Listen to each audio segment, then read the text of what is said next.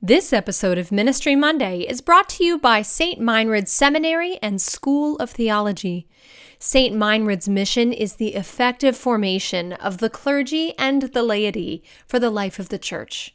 Discover all the programs and events that St. Meinrad has to offer at stmeinrad.edu. From NPM, the National Association of Pastoral Musicians, this is episode 180 of Ministry Monday.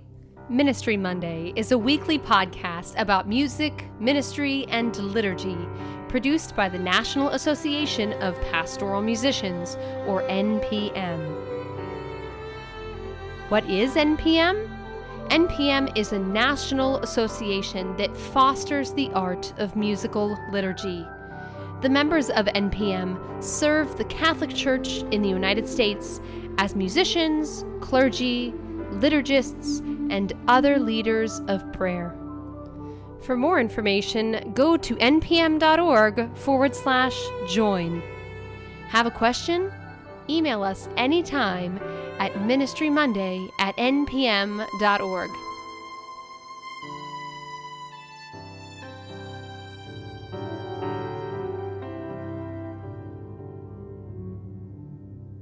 Hello, and welcome to Ministry Monday. I am your host, Amanda Bruce. If you're new to the podcast, hello, we are so glad that you are tuning in with us today. Ministry Monday offers a podcast episode for the church music minister on topics that seek to help you learn, grow, challenge, and inspire. If you haven't done so yet, please subscribe to our podcast wherever you listen to podcasts each week. And hey, thanks for joining us. Ministry Monday will be celebrating the Advent season alongside you through what we are calling the Advent series of episodes. The next 4 weeks of episodes are designed to provide you, pastoral ministers, with added support during, quite frankly, one of the most stressful times of our year. Please also know that we are praying for you as we all journey through Advent and Christmas together. Each week in Ministry Monday's Advent series will be centered around the psalm for that Advent weekend as well, and will be read at the end of each episode for reflection. The first episode in Ministry Monday's Advent series features a conversation with Father Jan Michael Jonkis. Father Jonkis helps us explore the liturgical texts that we will be hearing in the weeks to come. How can we hear them with a sense of newness? And how can we, as pastoral ministers, be renewed in a season of Advent preparation so often fraught with extra responsibilities and stress? How can the wisdom of the church and its prayers guide us? Today on Ministry Monday, I'm speaking to, how do I start? J. Michael Jonkis, Father Mike Jonkis, Dr. Mike Jonkis, Father Jonkis, Father Mike, or just Mike. I don't know. How would you like me to address you today?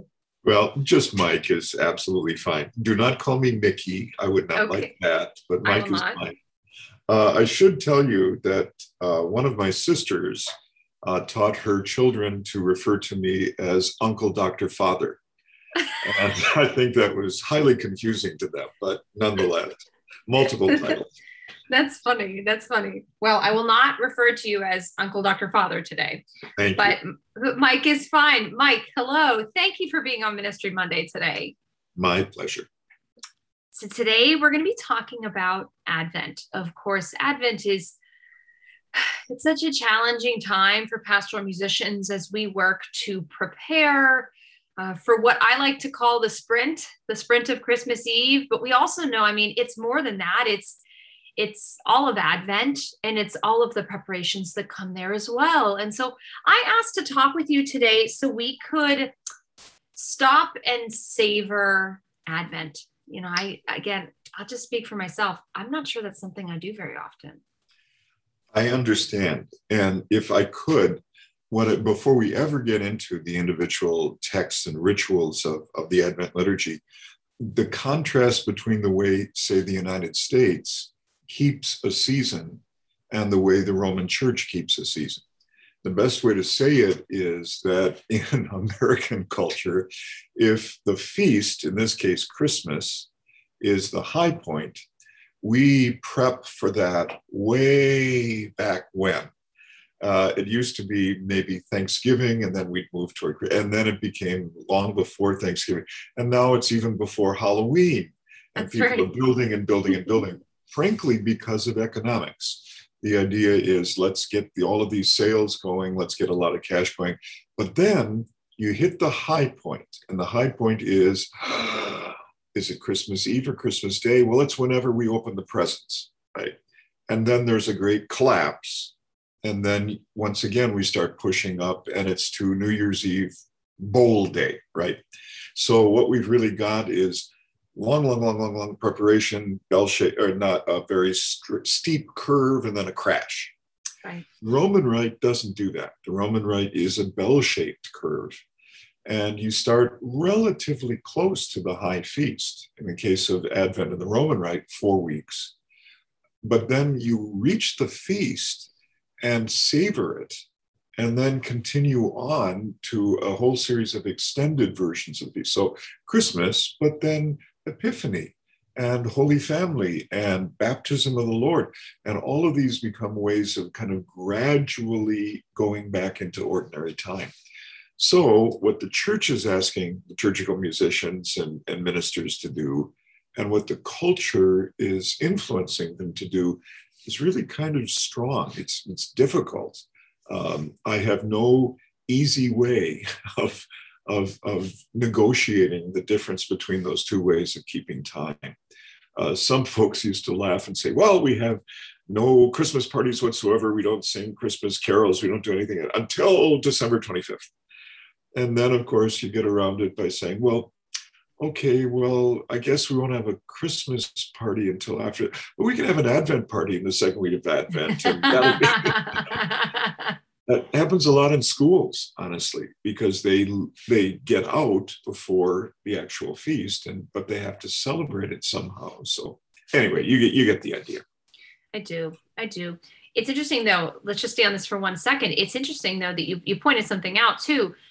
There is this cultural expectation to savor the season in almost the opposite direction of what we as a church believe, as you just said. And I do think that makes things harder for pastoral musicians, because there is this expectation of trying to, of course, be a part of a family and social events while you are preparing for this incredible season ahead. I couldn't agree more. And as a celibate, I can only say that's a great advantage for me because I can really focus this way.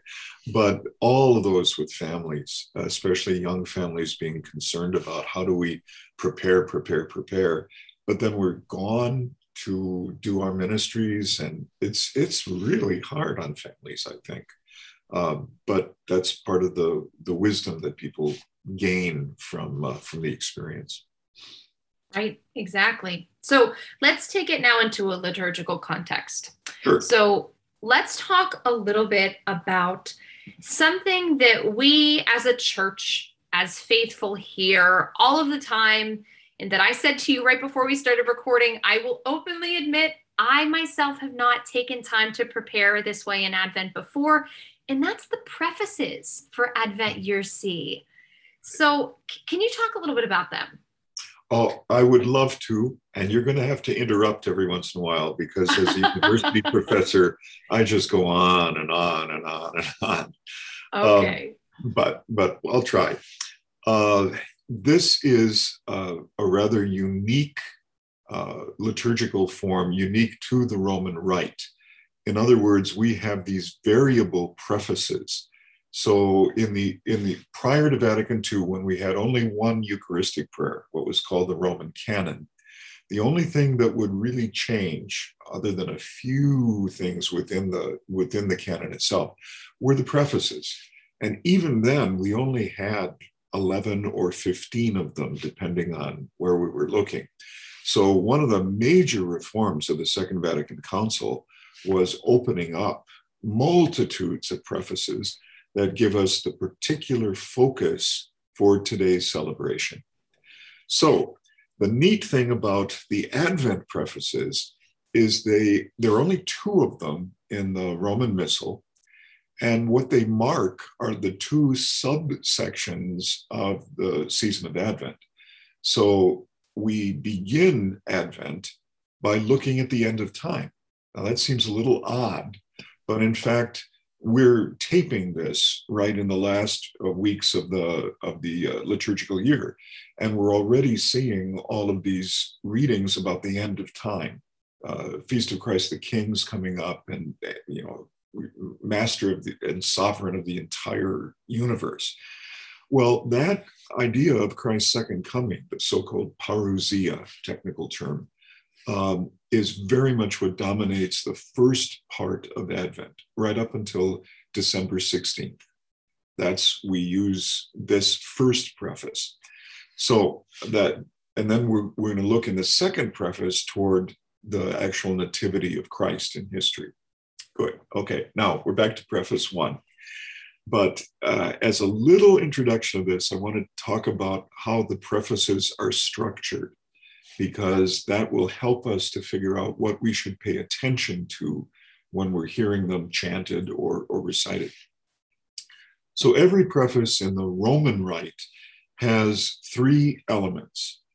There's what's called a protocol, and that, it doesn't mean something that you figure out where everybody stands in a greeting of the US president. That's not the protocol that we're talking about. It just means the opening materials, and they're fairly stereotyped. They sound always a way of moving from the opening dialogue into the body of the preface. So what we've got in the opening dialogue is the priest addressing the congregation. Lift up your hearts. We lift them up. Let us give thanks to the Lord our God. And then the protocol takes up that refrain. It is right and just. So the protocol will be, it is truly right and just.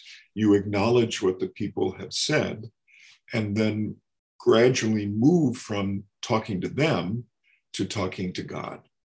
So a protocol. Then the second part is called the body.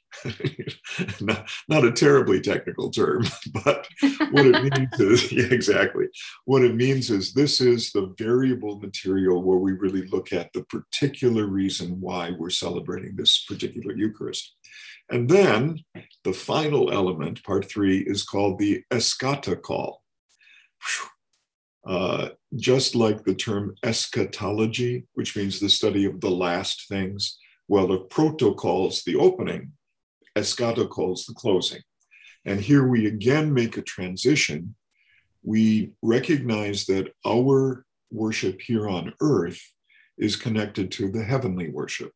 So there's usually a reference to the angels and the saints, and that we all together are going to sing the great acclamation of the beginning of the Eucharistic prayer, the Holy, Holy, Holy. So that's the structure. Good enough? I'd say so. Okay, then I will now show how that operates looking at the first preface of Advent. Okay, here we go. The protocol. It is truly right and just, proper and salutary. By the way, I'm giving my own translation from the Latin. Okay. You can check it out if you want, but I like doing that. So it's truly right and just, proper and salutary for us always and everywhere to give thanks to you, Lord, Holy Father, Almighty Eternal God, through Christ our Lord. So that's the protocol. It's fairly stereotyped, that vere dignum et justum est, truly it is right and just. And notice that there's this direct reference to Christ himself. So addressed to the Father and through Christ our Lord. Now we get to the body. Well, the first part of the first preface for Advent will be looking to the end of time. That's what that subsection's about. So here it comes. Through Christ our Lord, who at his first coming in the humility of assumed flesh, fulfilled the task of the ancient agreement and brought us to the entranceway of perpetual salvation, so that when he comes a second time in the glory of his majesty, we might recognize the task made manifest, which promised reality, now keeping vigil, we dare to await. Now, if that sounds almost ungrammatical to you, that's because it is magnificent in Latin. The contrast between the first coming, the adventu, and then the second coming, the secundo adventu, is just absolutely beautiful. Let me unpack just a couple of the terms. At his first coming in the humility of assumed flesh, fulfilled the munus. It's a technical term in Latin. And the problem is it means so many things, it's almost untranslatable. So he fulfilled the office, obligation, task, that's what I used, and offering, all in that one word. You see, when we bring the gifts of bread and wine and water to the altar for consecration, they're called the munera, the plural of munus. So that's a task, obligation, an office, an offering. It's all of those things together. And what the preface is telling us is that the intention of God the Father for all of humanity, for all of creation, frankly, has now come to a head in the life, death, deeds, and destiny of Jesus. And what we're awaiting is the manifestation of his glory. So munus, really important. The second time, when he comes in the glory of his majesty, I could go on for a long time about what glory means in both testaments, but just let's say that we think of it as meaning something visual, something radiant, rays of glory. But probably the roots of this are actually heaviness, and that sounds bizarre to us. But the glory of someone is the importance or the weight that that person has in the scheme of reality. So to declare God's glory is to declare God is central and everything else is not central. So that's the glory of Christ's majesty, is to acknowledge his importance in the scheme of reality. And here now, what we're trying to do, and this is lovely, it says vigilantes. That's how we're referred to. The ones keeping vigil, the ones keeping watch through the night. And I love that image because the Advent wreath is so beautifully connected to that. As here in the Northern Hemisphere it gets darker and darker, we light candles against the darkness. And that's the way we keep vigil. We are keeping vigil now, awaiting the manifestation of Christ's glory at the end of time. So it's good enough. That's the body for this first preface. Excellent. Mm-hmm. Okay, then I'll go to the Eschato call, which is likewise stereotyped like the protocol, but it's a little freer, so you get different formulations of it. But here's the one that you're going to hear again in my translation. Mm-hmm. And so, with angels and archangels, with thrones and dominions, or dominations, actually, from the Latin, and with the entire militia of the heavenly band, we sing the hymn of your glory, proclaiming without end, sine fine dicentes, proclaiming without end, holy, holy, holy. Mm. Yeah, I think it's quite lovely. So you're both getting a sense that all of the heavens are joining with us, or more accurately, we're joining with all of the heavens in God's praise. But I also love this entire militia of the heavenly band. I know. Yeah, isn't that interesting? Because it's kind of a military image, a militia, right? Mm-hmm. But what we're really connecting to is that title that appears in the Holy, Holy, Holy, Lord God of hosts. Now, unlike my little nephews and nieces who said, "Oh yeah, it's the Lord of hosts," those little white wafers that you get to receive in communion. They didn't get that this really means a militia. It's an army. The Lord God of the armies, Sabaoth. And I could spend some time on that too. But since that's always what we sing in the Sanctus, it's not unique to Advent. So how's that? Any questions, comments you want to make just on that first preface? It gives a lot of clarity personally to me for you to break down at the very least to the three elements of the preface, because pastoral musicians, if you're listening, I know that what I always listen for is "and so," that's a transitional language that I listen for, like, okay, the Holy Holy's coming, so, but I'm so glad to understand that, that transition there. Mm-hmm. Yeah, ditto. As a musician myself, right?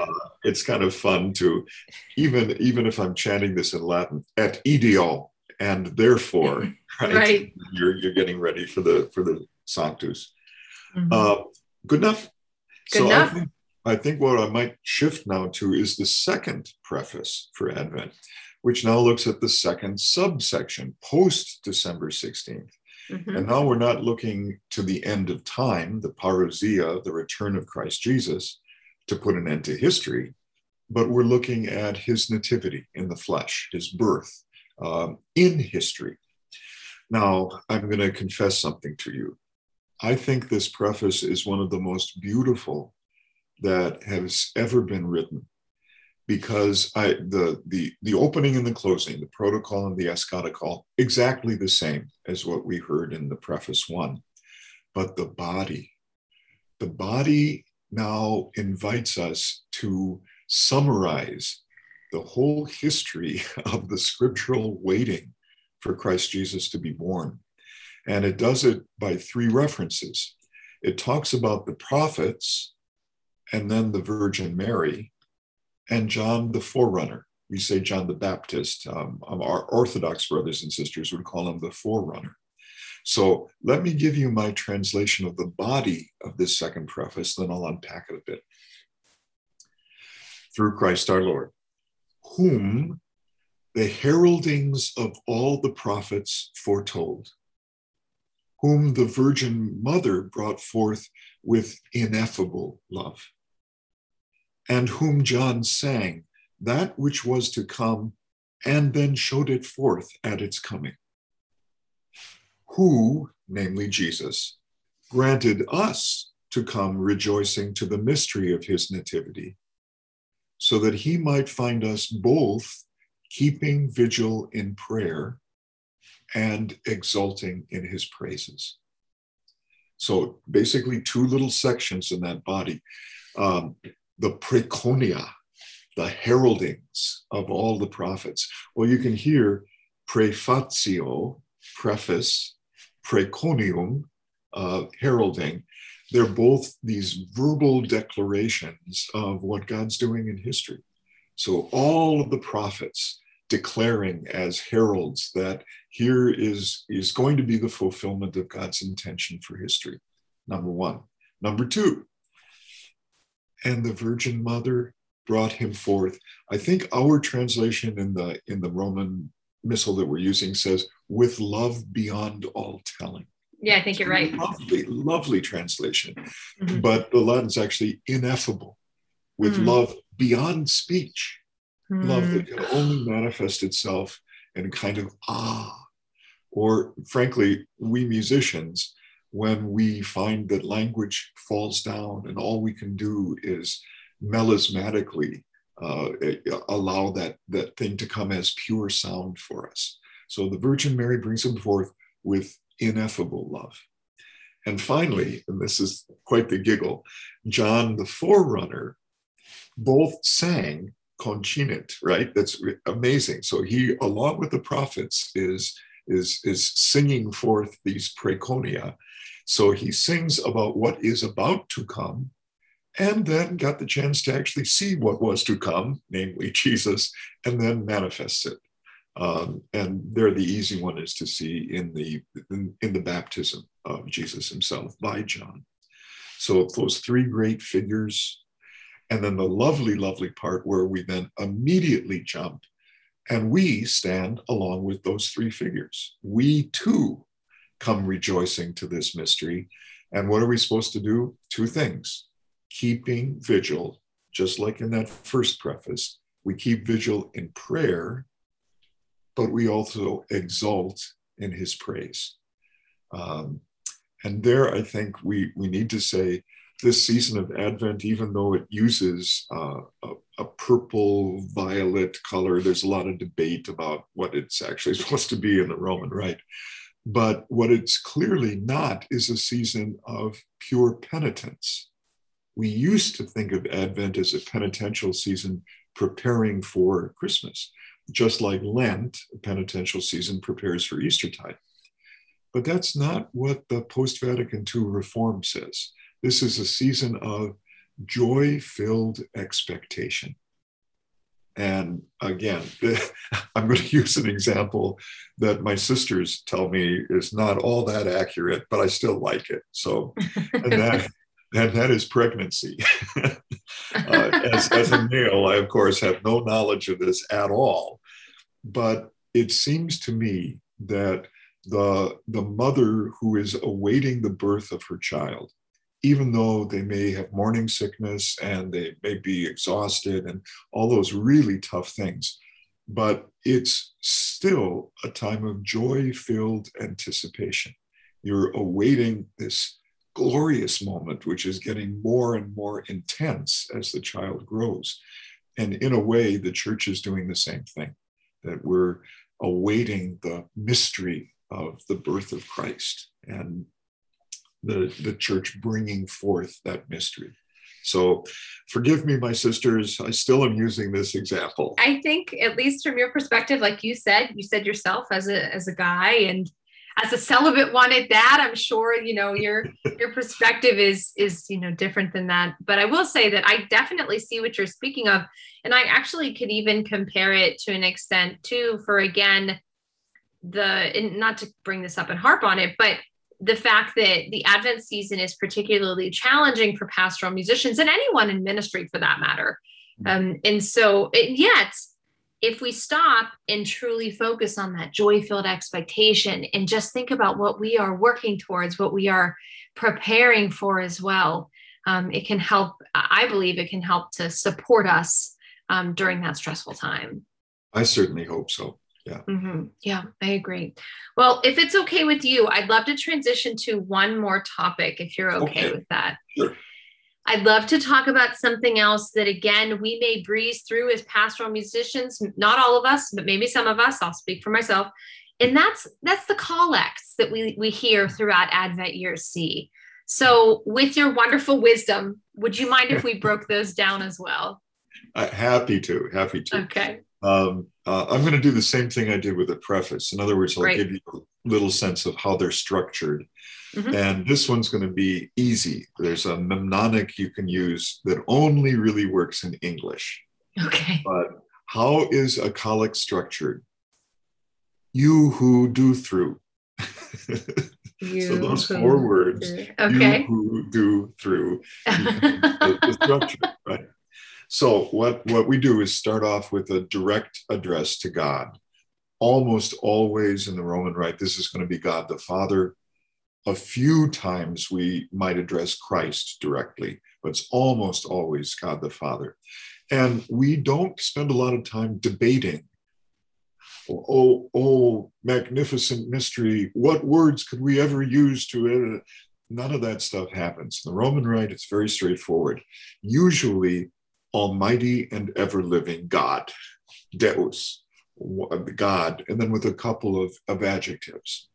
So you, that's what we start with.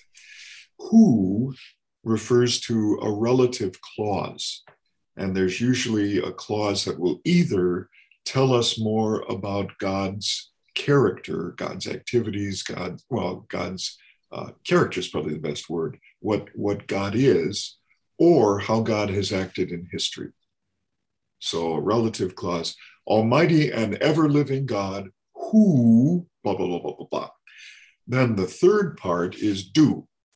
And what I mean by that is a collect is always a request. Unlike those prefaces that are just praise, praise, praise, always and everywhere. Here we're asking something. And almost always the request that we make of God is pretty general, but it usually relates to the relative clause. And then at the end, through, and that's a stereotyped ending. So after a while, I mean, you learn how to do it in Latin and you learn how to do it in English. It's very clear, right? So that there's a Trinitarian reference at the end of each of these prayers. Now, I'm going to jump now. Well, is that good enough? Yes. And actually, I have a question for you that Sure. this is probably a good place to ask. Recently, in the last year, I've noticed a shift at the end of collects where the clergy would say, God forever and ever instead of one God for and ever and ever. Can you speak about that? Sure. It's one of those times when there was a debate going on about Deus, how that was supposed to appear, how we were to translate it into English. And Unus Deus, honestly, that might appear in the creed, but it doesn't appear in the collects. It's simply Deus. So the question was always, is this prayer being addressed to Christ or to God the Father through Christ? And almost always it is to God the Father through Christ in the Holy Spirit, all of whom are God. So you don't do a numeration thing at all. It's like the doxologies that we musicians sing at the end, where we'll talk about the unity and the Trinity, and both mysterious, but both wonderful realities. So that's the reason why it's just God, not one God. Got it. Okay. So now let's leap to the first of the collects. This is for Advent Sunday 1. And once again, I'll use my direct or literal translation from the Latin. Grant, we pray, Almighty God, this will or intention or volition to your faithful ones, that running toward your coming Christ with just works, having been gathered to his right hand, they may merit to possess the heavenly realm. Through Christ our Lord, on and on and on. So stereotyped ending. Again, did you get the sense that the Latin is so dense, so thick, that it's very hard to translate that into intelligible English, especially if you're only hearing it and not reading it. So let me unpack a little bit. Remember how I said we normally started with the direct address to God, Almighty and Holy God. But in this, because Advent has this sense of movement, of going forward, of anticipating, they start with the request. Grant, we pray, Almighty God. So even by flipping those structures around, you're beginning to get a sense of how important this season of expectation is. And what are we asking God to grant? That we would be transformed in our own spirits during this season. That, and here it comes, running toward your Christ, who is already coming. Again, that works in Latin just gloriously, but it's hard to pull off in English, because the idea is we are moving toward Christ and Christ is moving toward us, and we're going to meet in this glorious thing. But what do? We carry with us the works of justice. Wow. So it's not penitential season, it's that we would come forward, and the gifts we bring to the Christ who is coming to us are the works of justice. Then, having already been gathered to his right hand, because we're his faithful ones, right, we might then merit to possess the heavenly realm. Beautiful, beautiful. Nice way to begin the season, I think, in a glorious way. Comments, questions, any insights you might want to share? No, that's a great way to start. Okay, good. Then I will jump to the collect for the second Sunday. So, Almighty and merciful God, may no works of earthly activity get in the way of those hastening to the coming of your Son, but May the learning of heavenly wisdom make us to be his companions, his consorts, his right-hand people, right?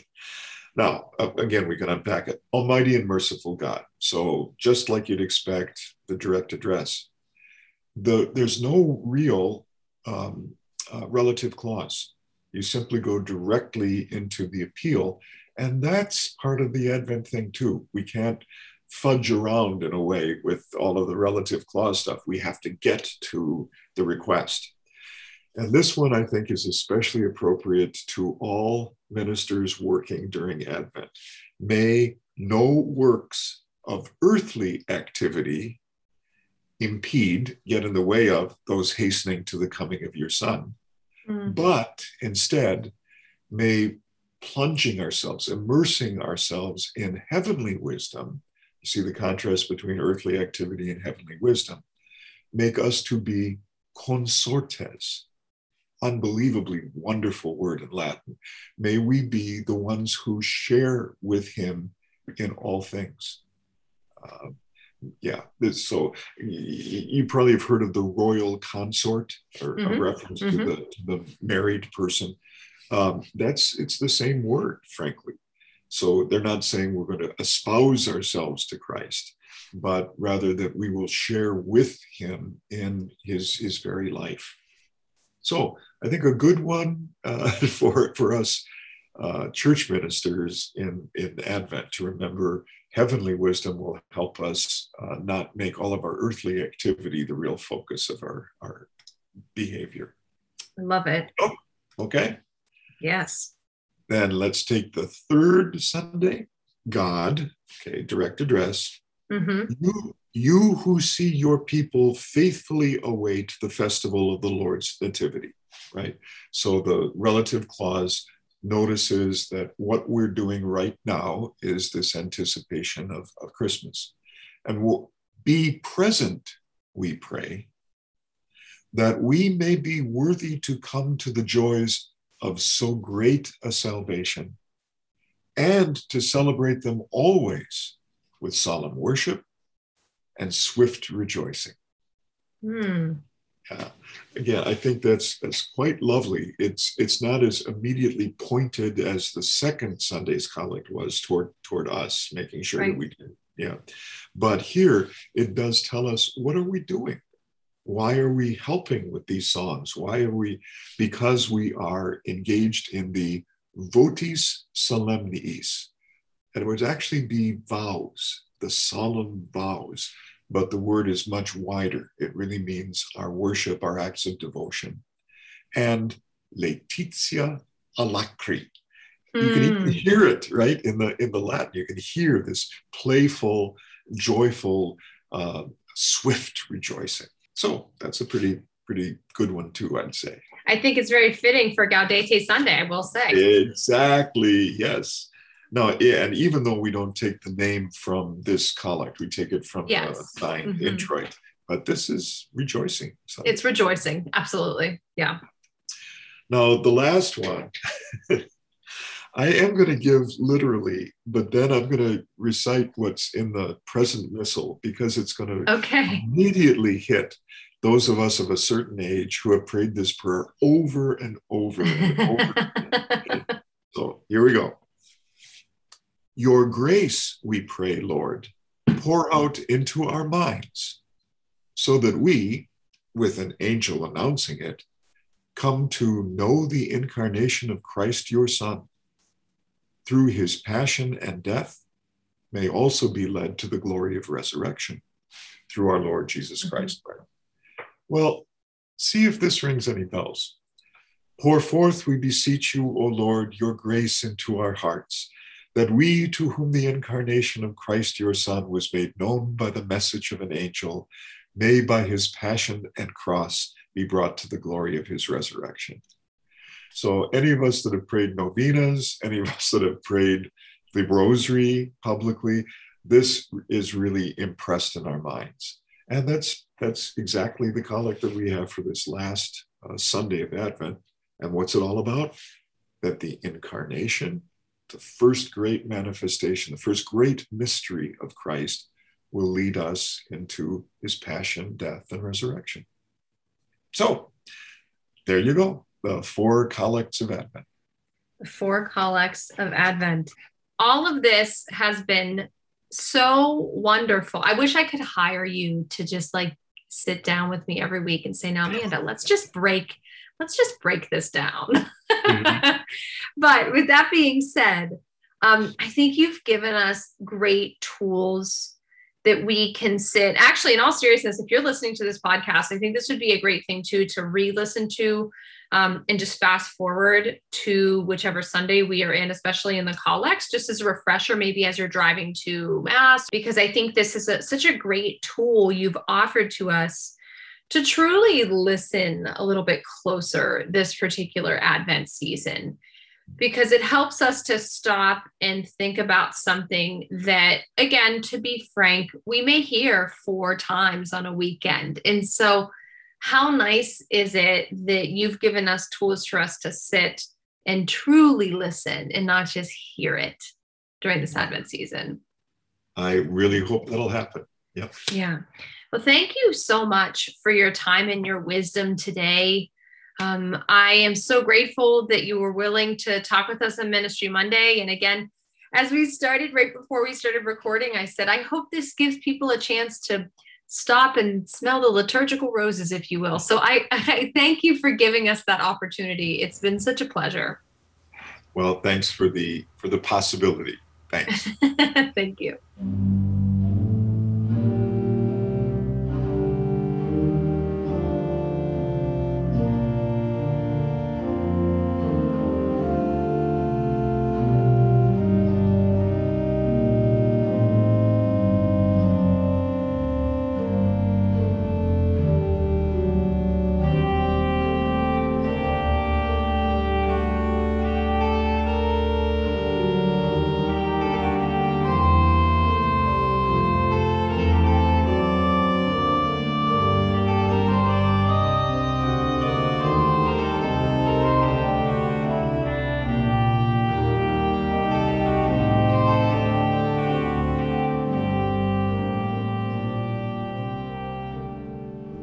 Here is the psalm upon which to reflect after hearing today's episode. To you, O Lord, I lift my soul. Your ways, O Lord, make known to me. Teach me your paths. Guide me in your truth and teach me. For you are God, my Savior, and for you I wait all the day. Good and upright is the Lord. Thus he shows sinners the way. He guides the humble to justice and teaches the humble his way. All the paths of the Lord are kindness and constancy toward those who keep his covenant and his decrees. The friendship of the Lord is with those who fear him, and his covenant for their instruction. Thanks so much to Father Joncas for his time and wisdom today. For more information about this episode and to learn about the upcoming Advent series at Ministry Monday, visit the show notes of this episode at ministrymonday.org.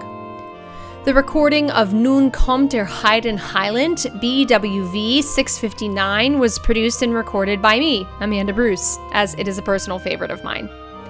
The theme music for today's episode was produced by Aaron Schaus, and today's episode of Ministry Monday was produced by me, Amanda Bruce. That's it for today. With the Spirit's gifts empowering us for the work of ministry, thanks for listening. Have a great week, and we'll see you back here next Monday.